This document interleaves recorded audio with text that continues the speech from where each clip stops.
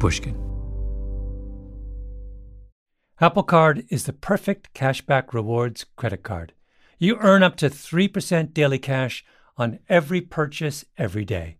That's 3% on your favorite products at Apple, 2% on all other Apple Card with Apple Pay purchases, and 1% on anything you buy with your titanium Apple Card or virtual card number. Visit apple.co/card calculator to see how much you can earn. Apple Card issued by Goldman Sachs Bank USA Salt Lake City branch, subject to credit approval. Terms apply. Here's my typical day. Get the kids up, hang out with my daughter, make her breakfast, go to work, do 10 zillion things like write a book and make a podcast like this, grab lunch, try to get some exercise, come home an hour before bedtime, make dinner, email, sleep, repeat. There is no room for error in my life. If I get sick or even feel sluggish, the whole delicate system collapses. So what do? I take care of myself. I drink less, eat better, sleep more. And recently, I've added a new wrinkle: nutritional supplements from Symbiotica. I take them in the morning, they prepare me for the day, make me feel better and stronger. They even taste good. To really focus on routine, they even have a convenient subscription program. When you start a subscription, your supplements arrive at your doorstep every month. If you're ready to focus on your health and feel the results, head over to Symbiotica.com and use code GLADWELL for 15% off your subscription order. You know, there's something about the Porsche way of doing things that just speaks to me. Take the all-new Porsche Panamera, for example. It's not just another sedan. It's a bold choice for those who aren't afraid to go against the flow, both with the car they choose to drive or the way they live their life. The Panamera redefines sports cars, comfortably seating four and proving that you don't have to sacrifice luxury for performance. Build your dream Panamera online right now at configurator.porsche.com and choose boldly.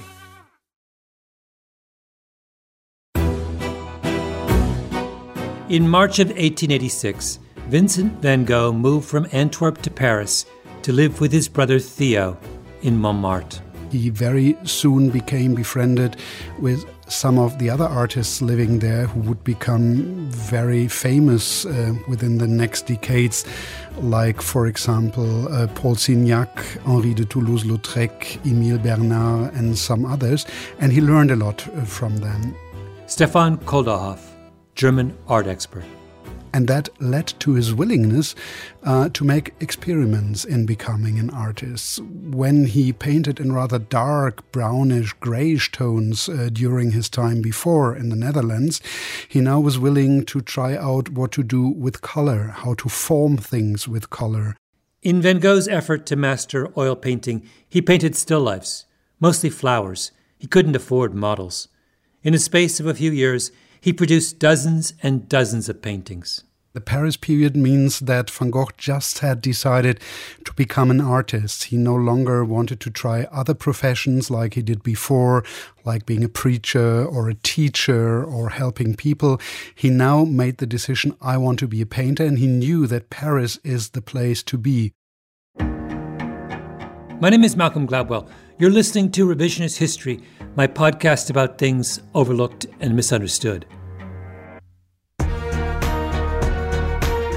This episode is a continuation of my investigation into the hoarding habits of art museums. It's about one of those dozens of still lifes Van Gogh painted in his Paris period. A small canvas, 17 inches by 14 inches, vase with carnations. That little painting, it turns out, has a strange and troubled history.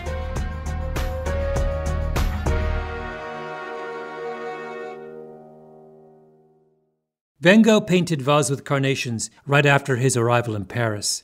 At some point after his death, 4 years later, it was acquired by a wealthy German couple. Hedwig Ullmann and her husband Albert Ullmann were one of the most important art collector couples in Frankfurt in Western Germany. They made their money out of business. They very early decided to invest money in works of art which were not commonly regarded as very important works. So they were very daring collectors. And that shows that it was not only investment, it was also the love of art which led them to buying works, for example, by Van Gogh, but also by several Impressionist painters. Hedwig Ullman sold Vase with Carnations on consignment to an art dealer who took it back to New York just before the Second World War. That dealer, in turn, sold it to William Goetz, one of the most powerful producers in Hollywood. Goetz and his wife Edith, daughter of the legendary Louis B. Mayer, had one of the greatest private collections of Impressionist art in the world. My grandmother was called the hostess of Hollywood, and she spent her entire life hosting these lavish dinner parties. People, the likes of Laurence Olivier and Truman Capote and Yul Brynner. That's Goetz's granddaughter, Victoria Bleeden. I mean, I had dinner with Laurence Olivier when I was 6 years old. You know, I'd be sitting amongst the Fanson Latour and the Degas and the Manet, and this is our childhood. You know, finger bowls and the whole 9 yards. And then they would have movies in the living room. And in the living room, I don't know if you've seen any pictures of it, but I mean, this is where the Monet, the blue Picasso, the other Picasso, which she had, the Harlequin it was called, and all these paintings were on the wall. And all of a sudden we sit in the living room with all couches and everything, and a painting would come up and the screen would come down, and then we'd watch movies. Kind of our childhood. The priceless art would disappear into the ceiling and a movie screen would descend in its place. If that isn't the greatest metaphor for Hollywood, I don't know what is. In 1956, Kirk Douglas starred in a movie about Van Gogh called Lust for Life. Few people know the real story of this intense, strong-willed man. Now his tumultuous career is revealed for the first time with frankness and intimacy. With all that, if you look at the corner of the movie poster for Lust for Life, there it is, Vase with Carnations. But by then, Goetz had sold it. He didn't hang on to his Van Gogh the way he did his other treasures. It wasn't for him. The painting passed to the heiress to the Kmart fortune, Catherine Kresge, who, among other things, was once married to a Swedish baron. She convinced him to leave London and come live with her in her native Detroit. Perhaps, unsurprisingly, the Swedish baron's order for Miss Kresge did not survive the move to Michigan. When Kresge died in 1990, she willed Vase with Carnations to the Detroit Institute of Art. She gave it without restriction, meaning the DIA, as it's known, could do with it what they wanted, sell it, trade it. They didn't have to make it part of their permanent collection. Kresge clearly didn't care any more for the painting than Goetz did, and neither did the DIA. They put it in their basement for 20 years. Vincent van Gogh painted many remarkable canvases. This is not one of them. He also painted larger flower still lifes in Paris, but this is a smaller one. Thus, a kind of canvas which I think was not meant for sale or as a present for acquaintances or girlfriends or his models or so. It was just for trying out things. Art experts like to damn with faint praise. Vase with Carnations gets a lot of faint praise. It's very nice, it's very profound, but it's not a very spectacular composition or color combination. It's just a kind of, let me try out what happens if I do this, and so it's a nice but not really an important work. The current head of the Detroit Institute of Art, Salvador Cellar Pons, says the problem is that Vase with Carnations just doesn't look like a Van Gogh. When you say it doesn't look like a Van Gogh, what do you mean? Does it look like the sunflowers? Yeah. I mean, it's not a typical work like you would, like the self-portrait or the works that he did when he was in the south of France. Those are the most famous works that the general public knows Van Gogh did. Then there's the fact that the painting had a stamp on the back, a sign that it was painted on a fancy bit of stretch canvas. Van Gogh, in his Paris years, was broke. What was he doing with a fancy canvas?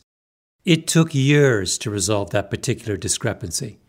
And in the meantime, lots of people began to think Vase with Carnations was a fake. Later, we discovered that that canvas with the stamp on the back was not actually part of the work. It was added later. So you had the original canvas, then you have a lining canvas glued to the original canvas, and then you had this third canvas with a stencil or a stamp on the back. So once we removed that, we understood that was not part of the original work. So here we have a Van Gogh that does not look like a Van Gogh. That was never intended to be sold or shown or even given away. That a German couple bought somewhere around the turn of the century and then sold. That turned up in the home of a Hollywood mogul and served as a prop in a Kirk Douglas movie poster, then finally landed in Detroit with a Kmart heiress who threw it in as an afterthought when she made her bequest to the DIA. Whereupon the painting languished in a cellar for a quarter century because of a dubious bit of canvas glued to the back. What's your personal feeling about this painting? Do you like it? Are you drawn to it?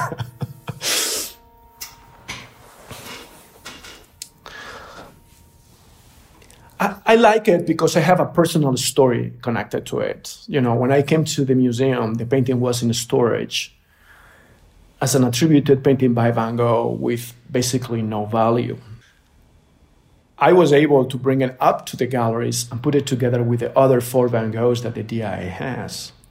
A work that it looks like a painting by a Sunday painter, as considered by a forger, would have no value, no monetary value. But the minute we consider it as by Van Gogh, it has a value of several $1 million. However, the painting has not changed. The painting continues to be what it is. What has changed is the perception that we have on the painting. And that is a really interesting concept to think about. So I like the painting a lot for that. Yeah. But if someone said to you when you retire as director, you can take one of the DIA's Van Goghs with you, which one would you take? Not this one. No. So why should we care about Vase with Carnations? We shouldn't. It's not the painting that matters. The painting is just a MacGuffin. The Dick Cavett Show! In case you don't know what I mean by MacGuffin, let's consult The Dick Cavett Show, 1972. Cavett's guest is the legendary film director Alfred Hitchcock, the great proponent of MacGuffins. Can you explain what a MacGuffin is? Yes, a MacGuffin you see in most films about spies. It is the thing that the spies are after. In the days of Rudyard Kipling, it would be the plans of the fort on the Khyber Pass. Mm-hmm. It would be the plans of an airplane engine and the plans of an atom bomb, anything you like. It's always called the thing that the characters on the screen worry about, but the audience don't care. Mm-hmm. The MacGuffin is an object used to propel the plot, to motivate the characters, but which has no intrinsic value to anyone else. Vase with Carnations is a MacGuffin. It's described in a scene in an English train going to Scotland, and one man says to the other opposite him, he said, "What's that package above your head there?" And the other man said, "Oh, that's a MacGuffin." He said, "Well, what is a MacGuffin?" He said, "Well, it's an apparatus for trapping lions in the Scottish Highlands." The man said, "But there are no lions in the Scottish Highlands." He said, "Then that's no MacGuffin." Thank you for clearing that up for us. Oh. I repeat, it's not the painting that matters. That has always been the mistake with the way people have thought about Vase with Carnations. No more MacGuffins. After the break, let's start this story again.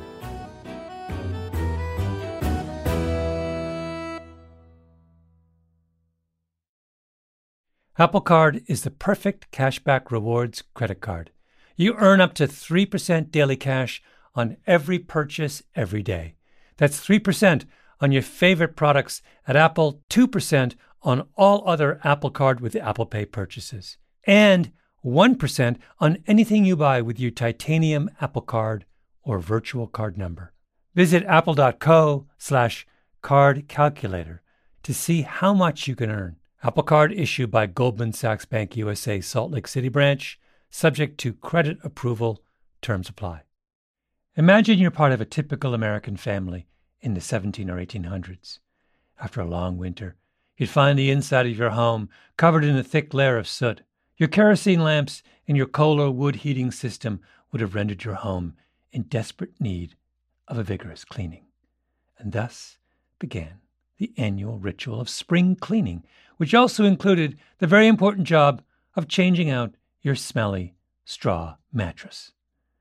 And while your current mattress most likely isn't made of straw, there's still a good chance it needs replacing. You deserve a Saatva luxury mattress. Saatvas are meticulously handcrafted and include all the luxury features you'd expect from a high-end mattress. But because they're sold online, they cost a fraction of the price of retail. What's more, Saatva will set up your mattress in the room of your choice and take your old one at no extra charge. After all, you've got enough work ahead of you with all that spring cleaning to do. And now, save $200 on $1,000 or more at saatva.com/Gladwell. That's SAATVA.com/Gladwell. This show is sponsored by BetterHelp. I was raised not to complain. I had one of those English, stiff upper lip fathers. He carried his wounds and grievances on the inside. And I'm the same way. It's very hard to tell the difference between when I'm calm and happy and when I'm teetering on the edge. Is that good? Sometimes. It keeps things calm for my kids. But there are times when we have to share our burdens and enlist the help of others in making sense of our lives. That's where therapy comes in. A good therapist is someone who can walk with you and make that load on your shoulders a little lighter. If you're thinking of starting therapy, give BetterHelp a try.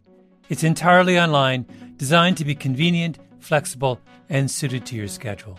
Just fill out a brief questionnaire to get matched with a licensed therapist and switch therapists anytime for no additional charge.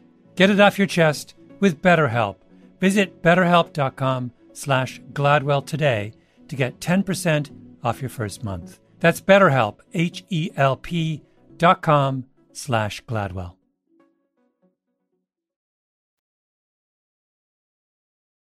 Let's just talk about your family. Your great-grandmother is Hedwig Ullmann. Yes, that's correct, yes. She came from a family who had, for a very long time, lived in Frankfurt. Many relatives, very embedded history in the city. I'm talking with Sophie Ullen. She lives in Melbourne. Her great-grandmother was Hedwig Ullmann, the first known owner of Vase with Carnations. Hedwig was born in 1872 into a wealthy family in Germany, married Albert Ullmann, lived with him in a grand residence called the Villa Gerlach in Frankfurt, and together built an extraordinary art collection. So she collected, with a great passion, medieval sculpture. That was a huge passion of hers.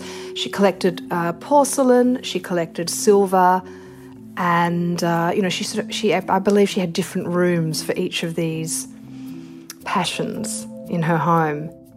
Hedwig and Albert had 2 sons and many grandchildren, one of whom was named Claude, Sophie's father. Now, did he remember Hedwig? Oh, he was so attached to Hedwig. He was, I think, the favourite, and she was his favourite. He always spoke of her really fondly, and I think he felt that was probably the person he loved the most. Did he talk about what she was like? Yes, a little bit, yeah. From what he could remember as a young boy, very warm and loving and quite gentle, incredibly interested in the arts. But the life of Claude's grandparents took a sudden turn because the Ullmanns were Jewish. Frankfurt was already starting to change by 1933, and I'm not sure exactly what date, but I know that going to the opera became an issue. If you had a Jewish heritage, you couldn't. There was a stage where you couldn't go to the opera, and that was something that Hedwig did constantly. She lived around the corner from the opera house. Her lifestyle started to change, and so did my grandparents.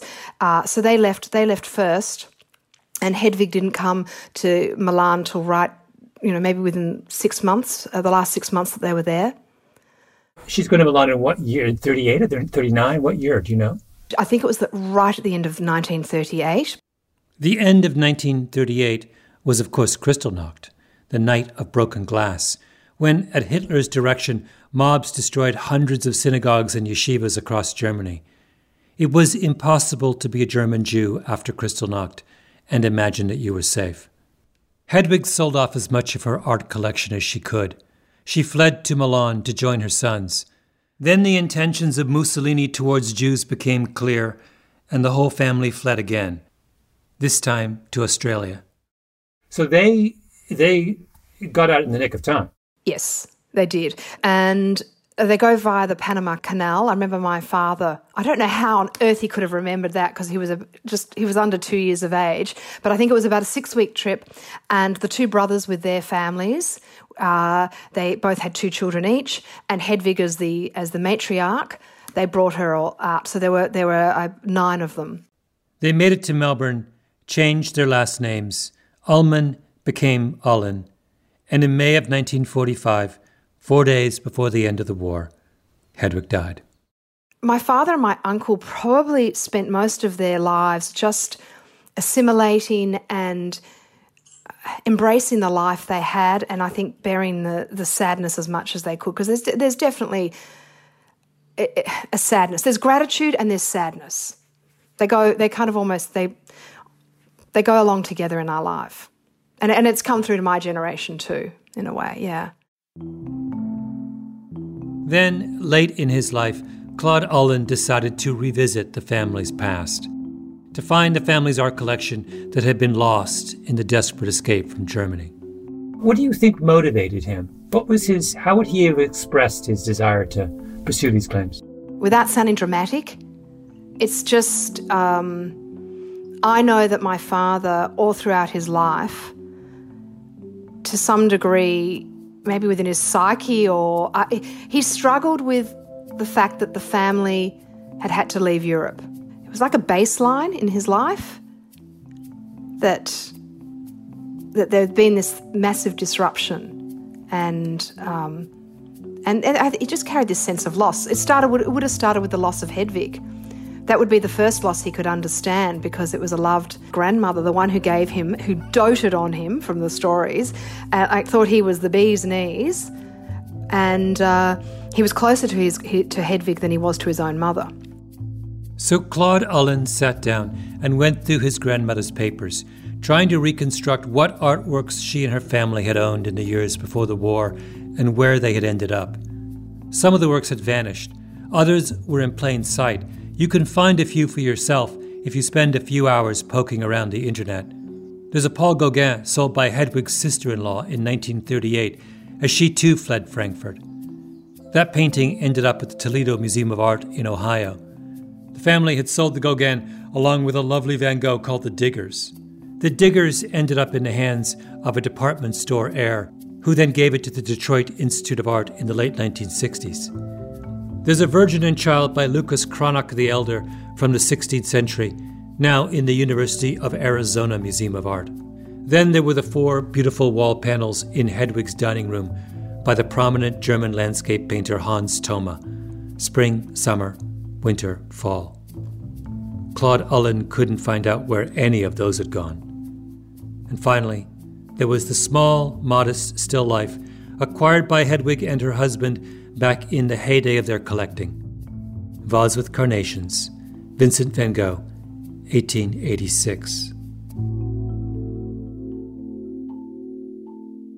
I wasn't alive during Hedwig's lifetime. I wasn't even born. I wasn't born for another quarter of a century or even more. But she was very much a part of our lives, which was talked about constantly and very fondly, and her life was all around us in some way.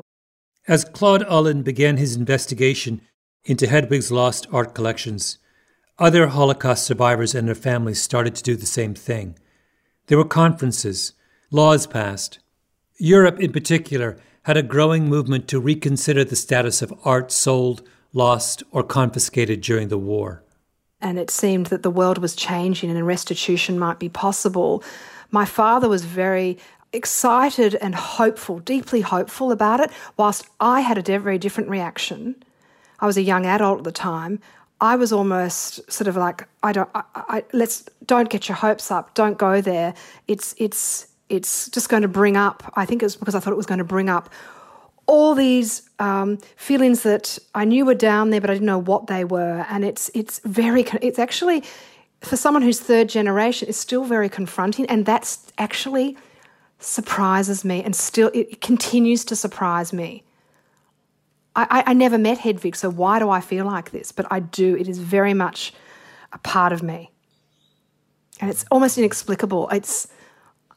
I'm sort of trying to interrogate it a little bit more now because I have to face some of these things, some of these situations with the paintings and what to do with the legacy.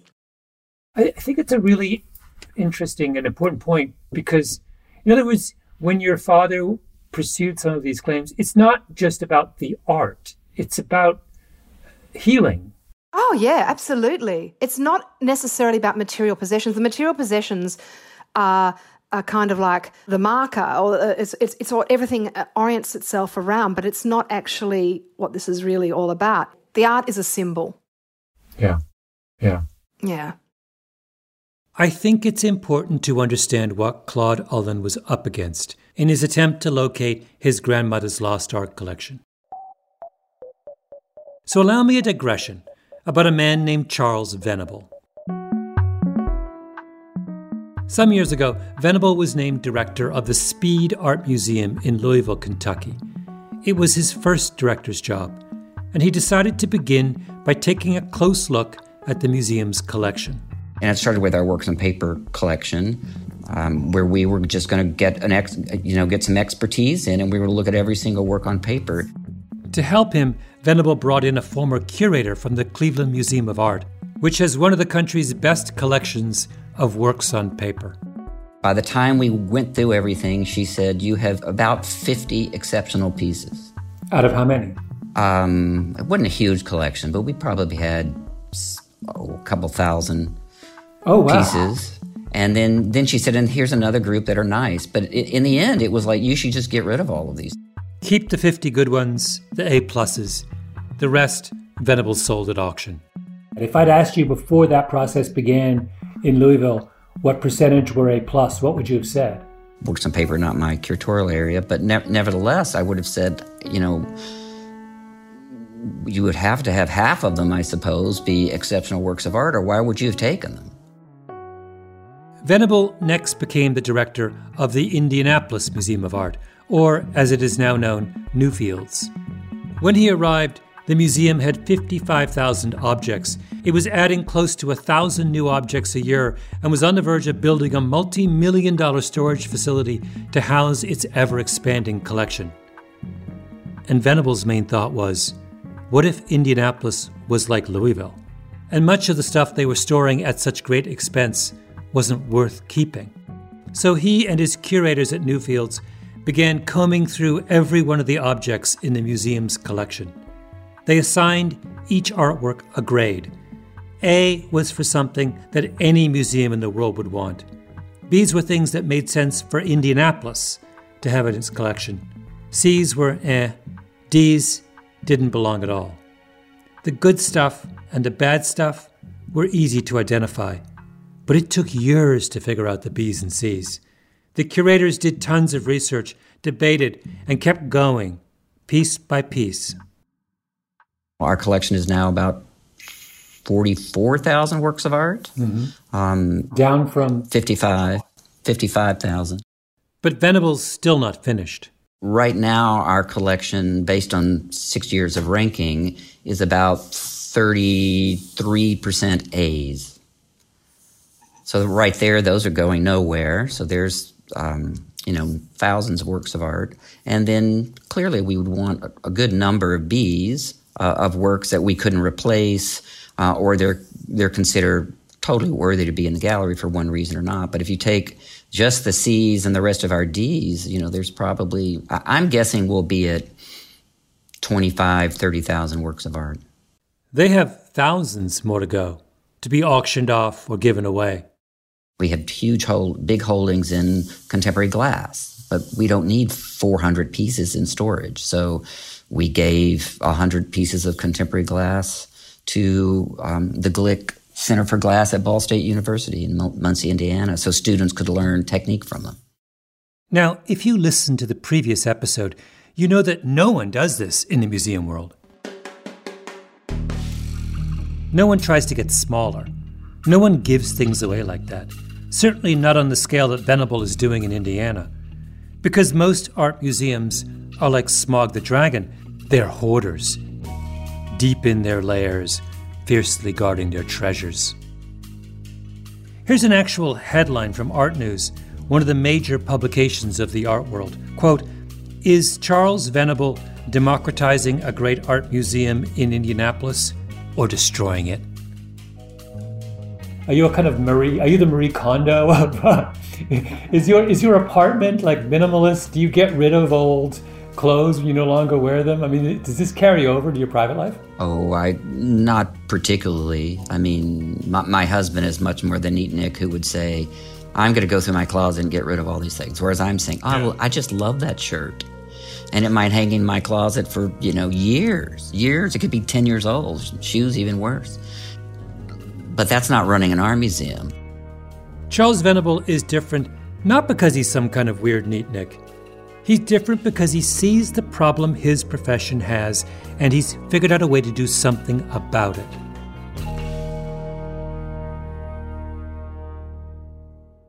I asked Randy Frost about what it takes to convince a hoarder to thin their collection.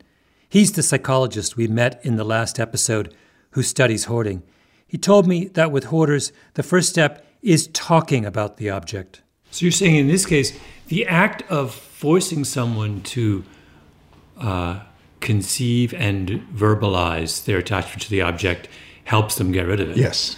Shatters the bond in some way, or? Well, I think it puts their attachments into the context of the values of their life, because we focus a lot on values. What is it that you value in your life? What do you want your life to be like? And once you start talking about this and have this set of ideas about the value and where you want to go in your life together, it changes the valence of the object. This is what Charles Venable and his curators were doing in Indianapolis as they worked their way through the collection, changing the valence of the objects. They were asking, what is it that we value as a museum?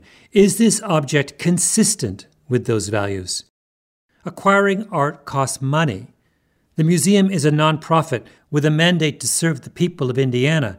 Venable doesn't see how collecting more and more stuff that the public will never see, not to mention spending millions of dollars to warehouse it somewhere, is consistent with that responsibility. You need more conservators, you need more art handlers, you need more registrars, you need bigger computer systems. If you asked Charles Venable to give up a work of art for some broader, larger reason, he could do it because he's developed a system for giving things up. So I asked him, theoretically, about how he and his curators might evaluate vase with carnations if it were in their collection.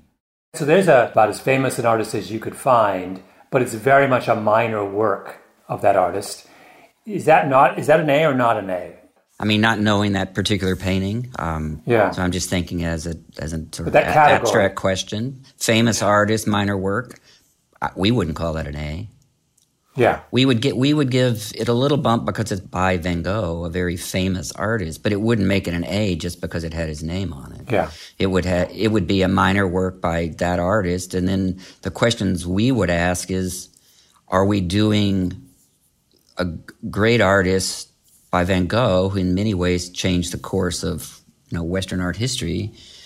Are we doing his legacy and his work a good deed by showing a pretty minor, mediocre work in a great institution? And particularly an institution that has much better works by Van Gogh. where you can show an A+ at a place like Detroit. Why would you bother with a minor thing? If we were offered a painting like that, we would... If somebody wanted, we wouldn't buy it for sure. And if somebody wanted to give it to us, we would say, well, this is not something that's right to go on our walls. If you want to give it to us, are you willing to let us sell it and then bring the money back to the collection and buy something that your name can go on? Charles Venable is adept at changing the valence of the objects in his possession. He can give things up, but he's the exception. The rest of the art world is still in the grip of their compulsion.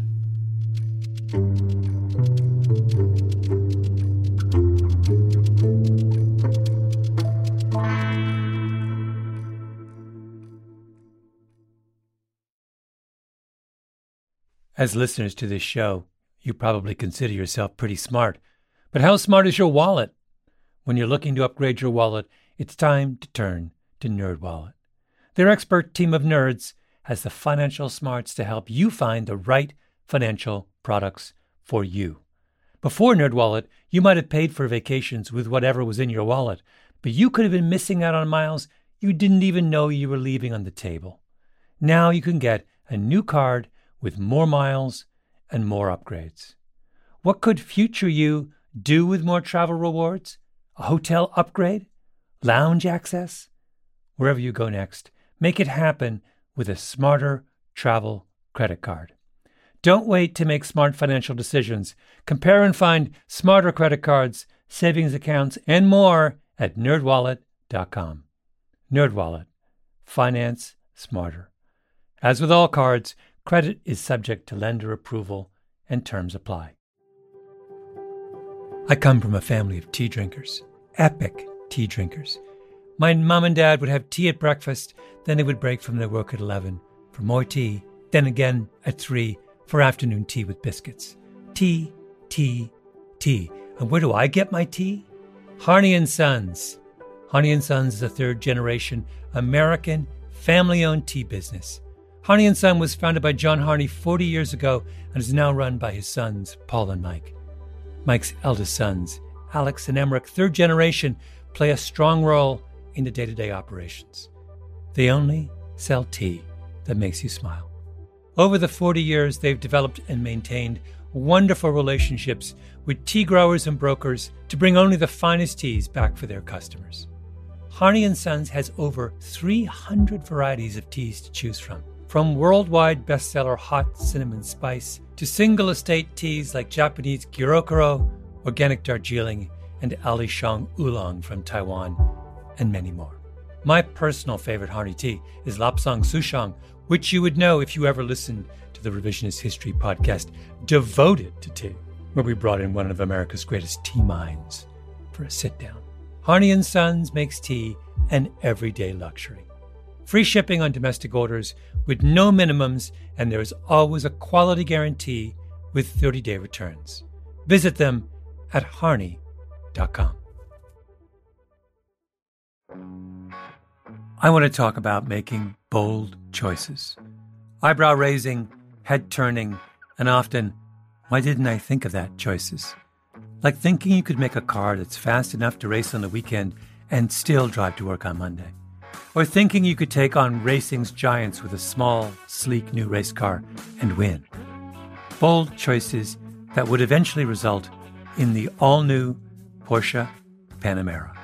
A car for those who aren't afraid to go against the flow, both with the car they choose to drive or the way they live their life. Now, let's talk comfort and performance. The revolutionary Porsche Active Ride suspension constantly adjusts to keep the driver and passengers comfortable, whether you're cruising down the highway or taking those hairpin turns like a pro. And listen, who says a sports car can't be practical? The Panamera redefines sports cars, comfortably seating 4 and proving that you don't have to sacrifice luxury for performance. Build your dream Panamera online right now at configurator.porsche.com and choose boldly. So, back to Claude Ullen, who as a child fled Europe with his family. About 15 years ago, Ullin started asking the museums holding Hedwig's art to do a version of what Charles Venable does at Indianapolis, or what Randy Frost tries to teach hoarders. To break their attachment to a specific object by asking a broader question about its relationship to their own values. In essence, Ullin told the museums, "My grandmother and her family sold some of their prized possessions in a moment of desperation and panic to help finance their escape from certain death. Are you sure you feel right about owning an object with that kind of history?" Ullin started with the Gauguin street in Tahiti and the Van Gogh, the Diggers, that were once owned by Hedwig's brother and sister-in-law. Ullin and a group of his relatives approached the Toledo Museum and the Detroit Institute of Art with their requests.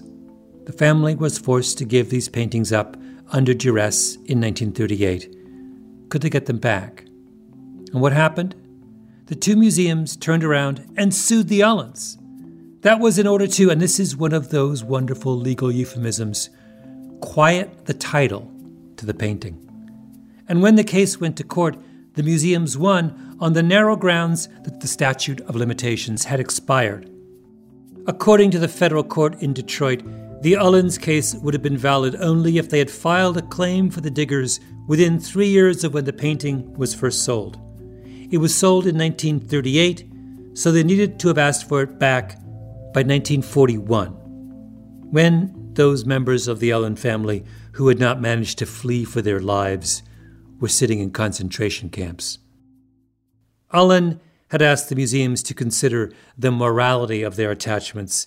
They responded by pointing to the legality of their attachments. They don't want to make this about values. No hoarder would. Consider the story of another Van Gogh, a spectacular painting called The Night Café. It was once owned by a Russian collector. The Bolsheviks seized it when they took power in 1918. It's worth hundreds of millions today. Later, it was sold by the Soviets to the heir to the Singer's sewing machine fortune. The Soviets collected a huge profit. The heir later willed it to the Yale University Art Museum. Then, the original owner's descendant came to Yale and said, "That painting was stolen from my great-grandfather." Did Yale give it back? Of course not. They sued the great-grandson and won. There's a Picasso in the Metropolitan Museum in New York called The Actor, worth well over $100 million. It had been owned by Paul and Alice Lefman, a Jewish couple in Cologne, Germany, who fled for Italy in 1937. Sound familiar? They sold the painting to pay for their escape. Their great-grandniece sued the Met to get it back, saying that it was given up under duress. The court ruled in favor of the Met. The judge in the case said that the Lefmans weren't technically under duress, because duress, for the purposes of the law, requires, quote, fear induced by a specific and concrete threat of harm purposefully presented by its author to extort the victim's consent. In other words, in order for the Lefmans to get their Picasso back, an official in the Nazi Party would have had to come to them in 1937, put a gun directly to their head, and say, "Sell me your Picasso." And because the fascists chose to be a touch more subtle in their methods of extortion, that painting still hangs today on the walls of the Met. And vase with carnations? There's a legal loophole in that case as well. Hedwig gave it to an art dealer in 1938, but that was to sell on consignment, and the art dealer took it to New York and didn't get around to selling it until after the war was over. Hedwig may have given it up under duress of the Nazi threat, but it wasn't sold under the duress of the Nazi threat. Claude Ullin had no legal claim to Vase with Carnations, just a moral claim. And moral claims matched up against the compulsions of the hoarder don't amount to much.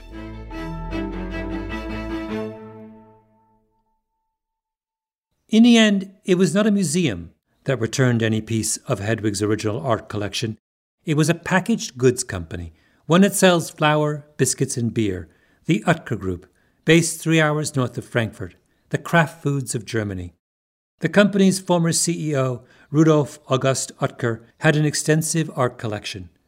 The company did a provenance check of his paintings, and they discovered that in 1954, Rudolf had bought one of the 4 Hans Thoma wall paintings that had once hung in Hedwig's living room, a large canvas of children dancing around a blooming tree. One day out of the blue, your father hears that one of his beloved grandmother's paintings is coming back. Yeah. It sort of really hit him to the core. The heirs did not know the whereabouts of the painting. I'm reading now from the short statement released by the Utka Group after they contacted the Ullens. The company advised them that the painting was in its possession and that it wished to return it to them on moral grounds. The heirs have gratefully accepted. Do you remember, can you describe what happened when he first... Dad would have cried. Yeah. Yeah. He was quite emotional, and he was quite emotional about this aspect. And we had several conversations over it, and he would cry nearly every single time. Yeah. Is it a beautiful painting? Yes. Yeah, it is. It's a beautiful painting, but it also starts to complete the circle within our family, the stories we would tell, because Hedwig had a room where there were the Hans Thoma works. It was a dining room, and they were painted around the room. And Hans Thoma, I think, was one of the artists she loved the most. So to have a work returned was like almost a completing of the circle, and it was deeply meaningful, especially to my father. Claude Ullen died shortly after his grandmother's painting was returned. As for Vase with Carnations, it's still in Detroit. The Ullens are not pursuing their claims to that painting. They know they'd never win. And where is the painting currently? Is it now on display, or is it still in storage? Where is it now in the museum? It's on display. It's been on display. And it was recently featured in an exhibition in the Barberini Gallery in Potsdam, next to Berlin, about Van Gogh still lifes. The Detroit Institute of Art is in Midtown Detroit, across Woodward Avenue from the main branch of the public library, a beautiful building with an extraordinary collection. If you get a chance, go and see Vase with Carnations. And if you like it, stop by the gift shop and pick up a pair of Vase with Carnations socks for $19.95, one size fits all, and Vase with Carnations aloe soap for $16.95 in a little round tin with Van Gogh's Carnations on the cover. But don't spend too much time thinking about the painting. The painting is a MacGuffin. Think about where it came from and what it stands for. And then do me a favor. When you leave, put a note in the suggestion box. I have seen Vase with Carnations. It doesn't belong here.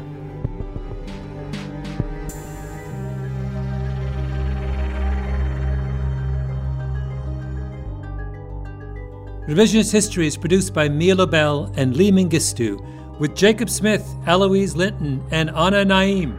Our editor is Julia Barton. Original scoring by Luis Guerra. Mastering by Flawn Williams. Fact-checking by Beth Johnson. And special thanks to the Pushkin crew: Heather Fain, Carly Migliori, Maya Koenig, Maggie Taylor, Jason Gambrell, and of course El Jefe, Jacob Weisberg. I'm Malcolm Gladwell.